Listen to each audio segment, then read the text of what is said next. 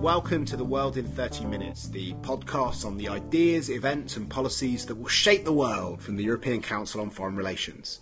My name is Mark Leonard and I'm Director of ECFR, and I am very pleased to announce a wonderful special podcast from ECFR where we are going to be talking about the future. Not the long-term future as we did in an earlier podcast, but the near future. What can we expect from 2016? And to chew through that particular topic, I'm delighted to welcome ECFR's new research director, Jeremy Shapiro, who has just joined ECFR. It's his second day in the office. He is an American citizen. He has been a fellow at the Brookings Institution recently, has also worked in the State Department where he was leading on Syria in the policy planning staff, but also worked on European issues and transatlantic issues for a long time, and is also author of a number of books, including a fascinating joint book on the Iraq War with Phil Gordon called Allies. So Jeremy and I have been talking to our colleagues at ECFR and trying to work out what people should be expecting in the next year, in 2016, and we tried to come up with 13 trends to look out for. So we're going to go through these 13 trends. We're going to take them, half of them each, and try and think about some of the maybe unexpected things that the new year has in store for ourselves. So Jeremy, why don't you kick us off? What's the first trend that you want to talk about? Thanks, Mark, and thanks for having me, and thanks for the job. It's my second day on the job, and I feel as if I already know what the future is going to look like. So I think it's going very well, and I would like a raise and a promotion. I think that this exercise of predicting the next year is a fool's one because we're always wrong. So we promised that next year's podcast will be describing which and why of the various predictions that we're going to make today were wrong. But I think it's a useful exercise because it helps us it pins us down and it forces us to say specifically what we think we're going to see in the next year, and who knows, we might be right. So the first trend I think that's worth looking at is the potential and the, in fact, growing actuality of a proxy war between Russia and the United States in Syria. I think that one of the sort of underreported stories is the scale of the proxy conflict between the two old rivals in Syria. It's very popular for both sides to say that they're not fighting a proxy war. It's very popular for them to be talking about getting together on a political consensus. But the fact of the matter is, on the ground right now, rebels with U.S.-made weapons are firing on both the Syrian army, which is immediately supported by the Russians, and on the Russians themselves. And this makes the danger of escalation or of an incident that causes escalation, I think, very high and even likely in the next year. So the second trend, which I'd like to talk about, is of Britain re-entering Europe. The big story in the British papers at the moment is about the pressure on David Cameron around the referendum, which we're going to be having probably sometime in 2016, almost certainly either in June or in September, about British membership of the European Union. And this British psychodrama about our membership of the EU has divided the Conservative Party for a very long period of time, and that's one of the reasons why all British governments have had one hand tied behind their back.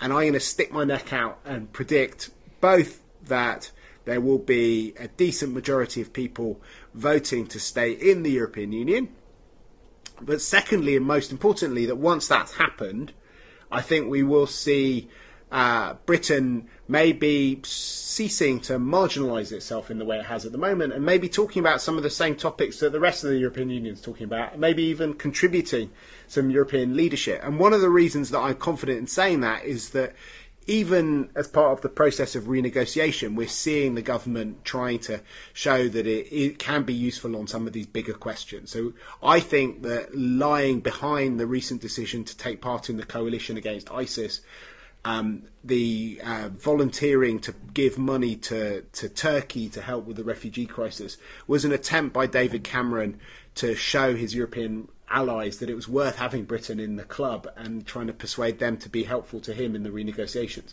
Hopefully there'll be even more of that once the referendum's out of the way. So what's the third trend, Jeremy? I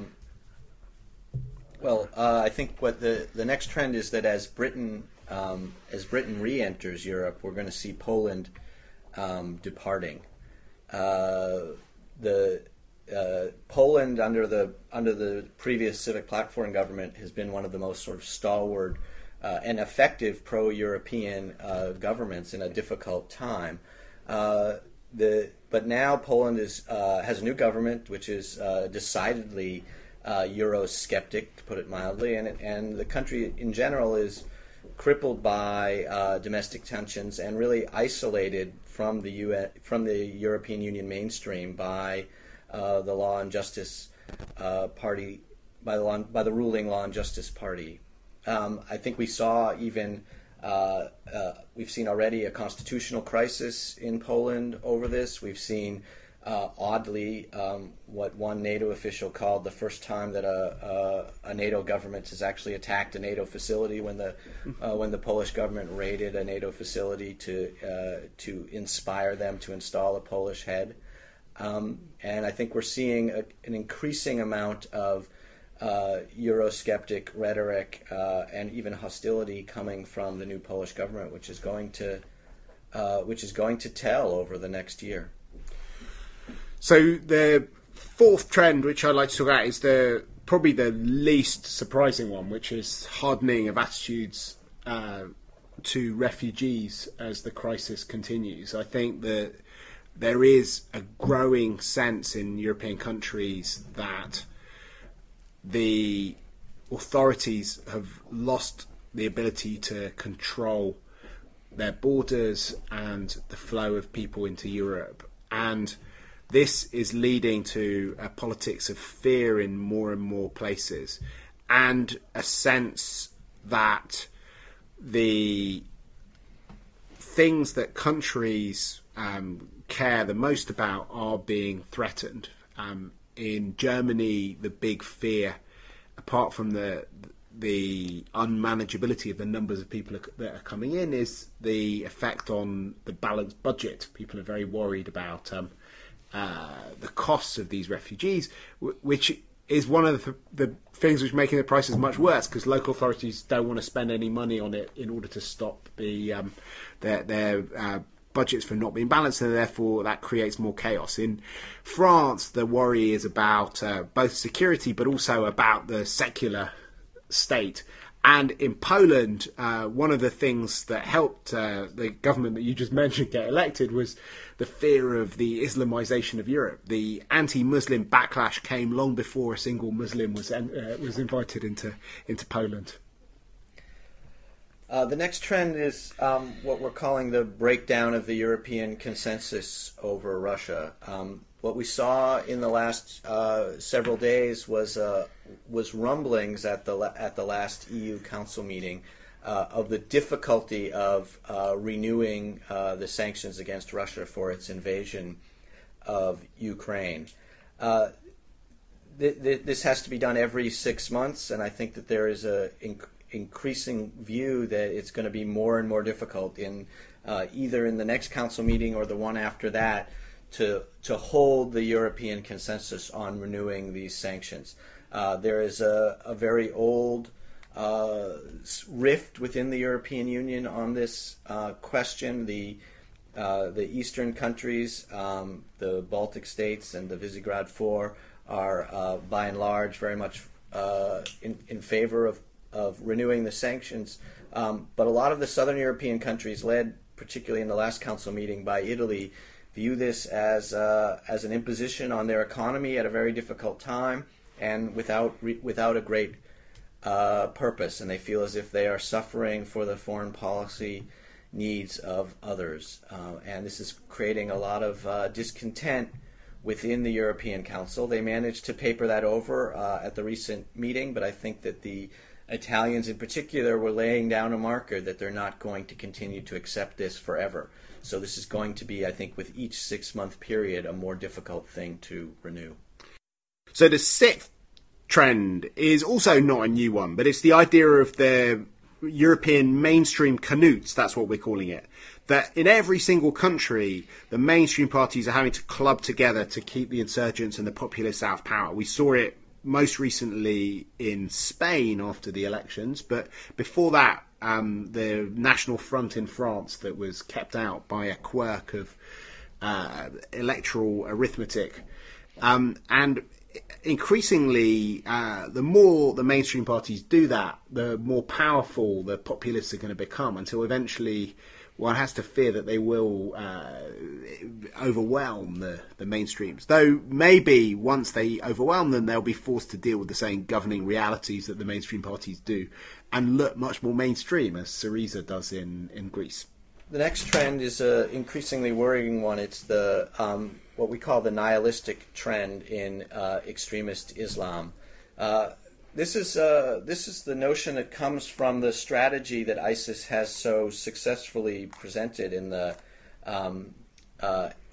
Iraq and Syria, which is the elevation of violence as a strategy over the effort to secure popular support.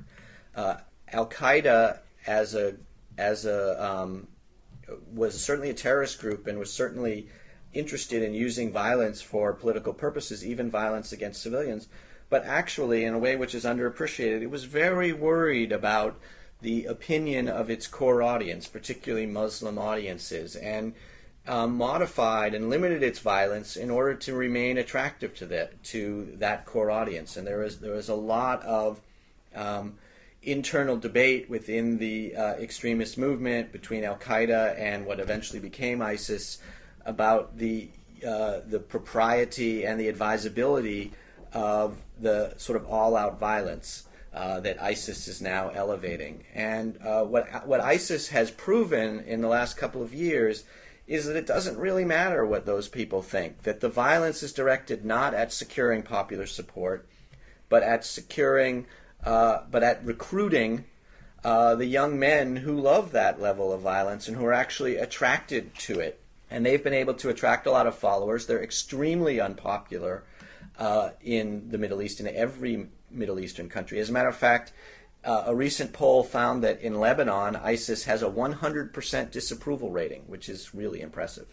But it's not clear that this matters, and because they have been able, through this violence and through the success that it has generated, to attract a lot of recruits, and that's made them ever stronger. And I think that even if ISIS is put on its back foot by the international coalition against it, the lesson of this extreme violence has already been learned by other terrorist groups, some of whom call themselves affiliates of ISIS, some of whom don't. But they will all take up this strategy instead of the old Al Qaeda strategy. So the eighth trend is about Germany. Frequent topic of ECFR podcasts, and not just because Jeremy's here. We're predicting that Germany's going to become the new United States. And what we mean by that is that as Germany becomes more and more overwhelmed by the refugee crisis and feels more and more political pressure on itself, we will see Germany behaving in a more unilateral and assertive way, flexing its economic and diplomatic muscles to assemble coalitions of the less and less willing within the European Union to take refugees, to support other German policy initiatives. And I think we're already seeing how Germany's been willing to instrumentalise the European budget, the attitude towards fiscal rules, as well as a whole series of bilateral levers that it has on other countries to get them to play ball and to support Germany in its hour of need. And when I go to Berlin, I sense increasing impatience and frustration with other member states, which is kind of bubbling over into a much less soft brand of German diplomacy towards European partners.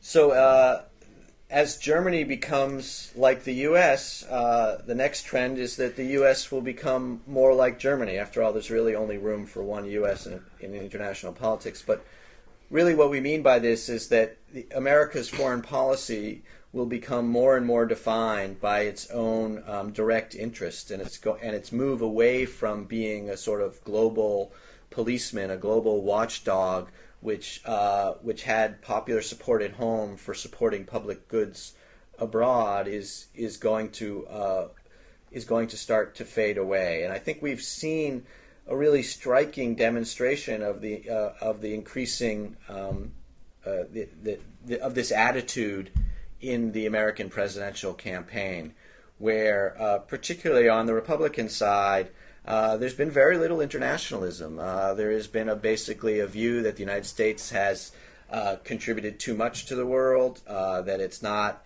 getting a good deal from the world, that it needs to negotiate better with the world, and that it needs to look more to its own interests, to protecting its own shores, to promoting its own economic interests, than to the sort of liberal internationalism which has so defined U.S. foreign policy since the Second World War.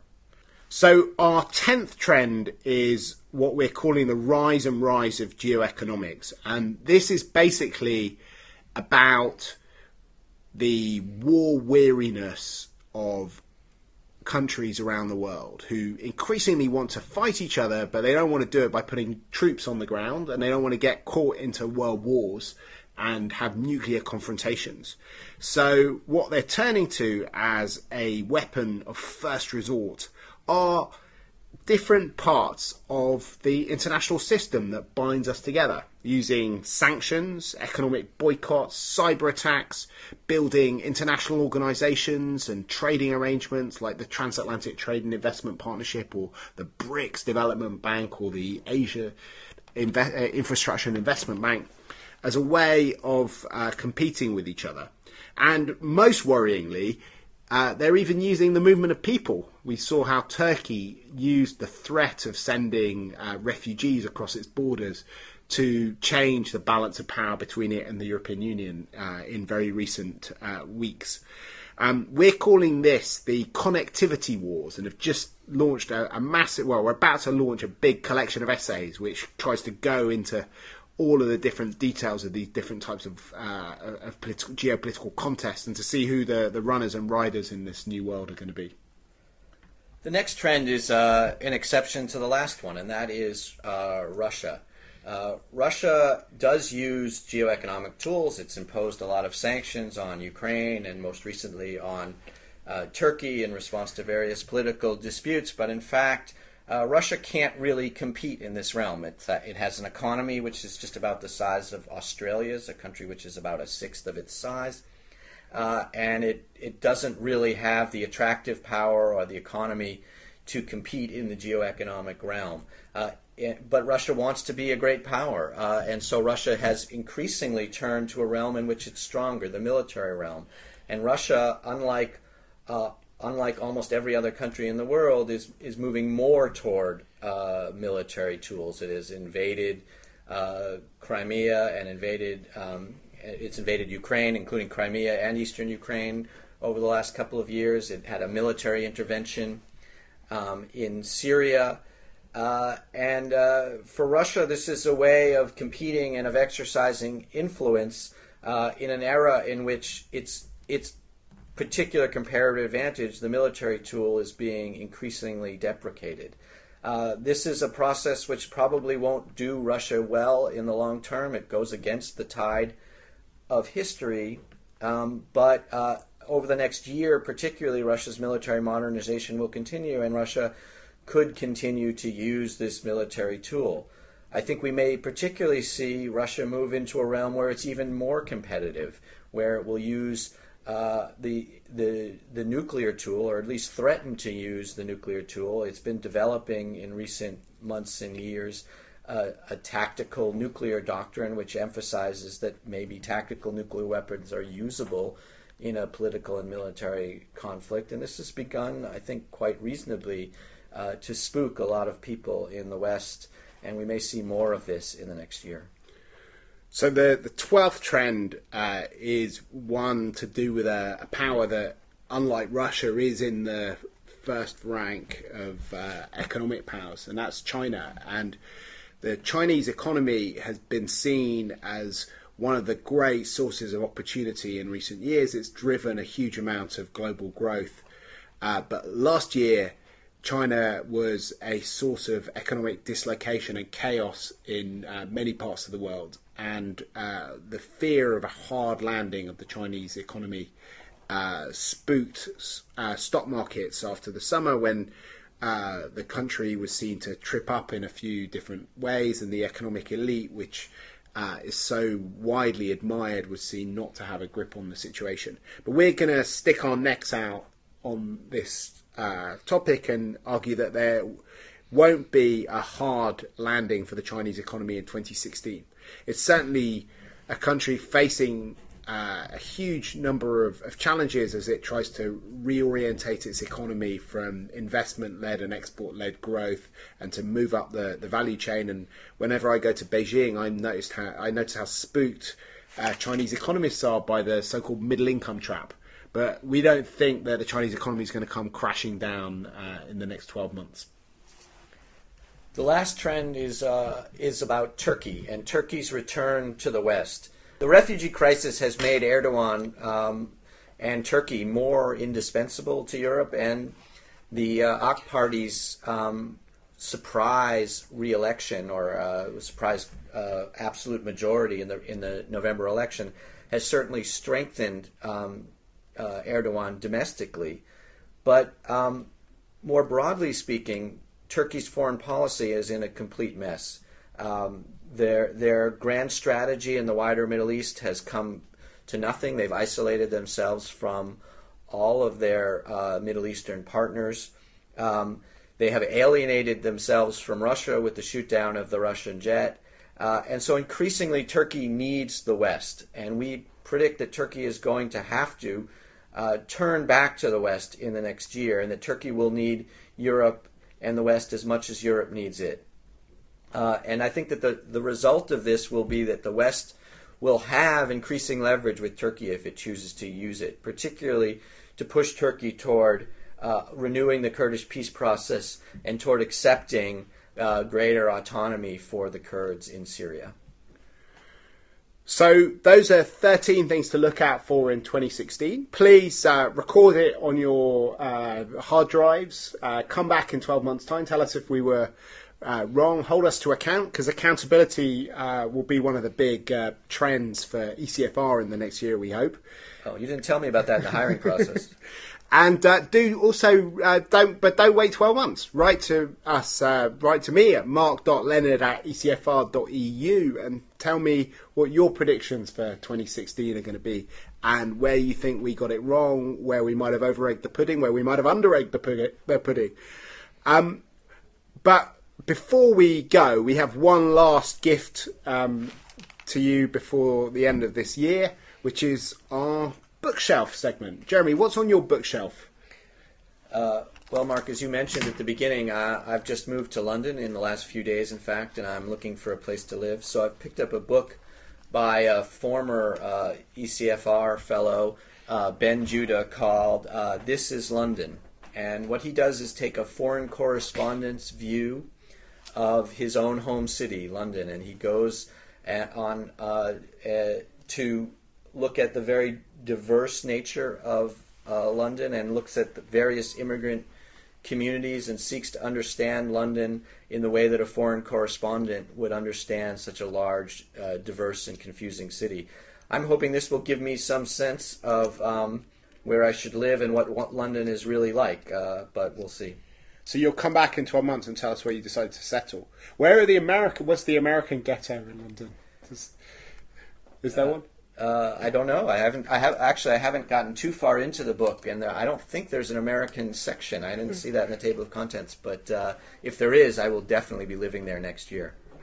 So my own book's also one that I haven't had a chance to read yet, but in fact is one that we should have read before we did this session, because it's about the art of forecasting. It's called Super Forecasting, the Art and Science of Prediction, by Philip Tetlock and Dan Gardner. And Philip Tetlock is a professor at Wharton who is one of the world's super forecasters. He made a big study which showed that the average expert was only slightly better at predicting the future than a layperson using random guesswork.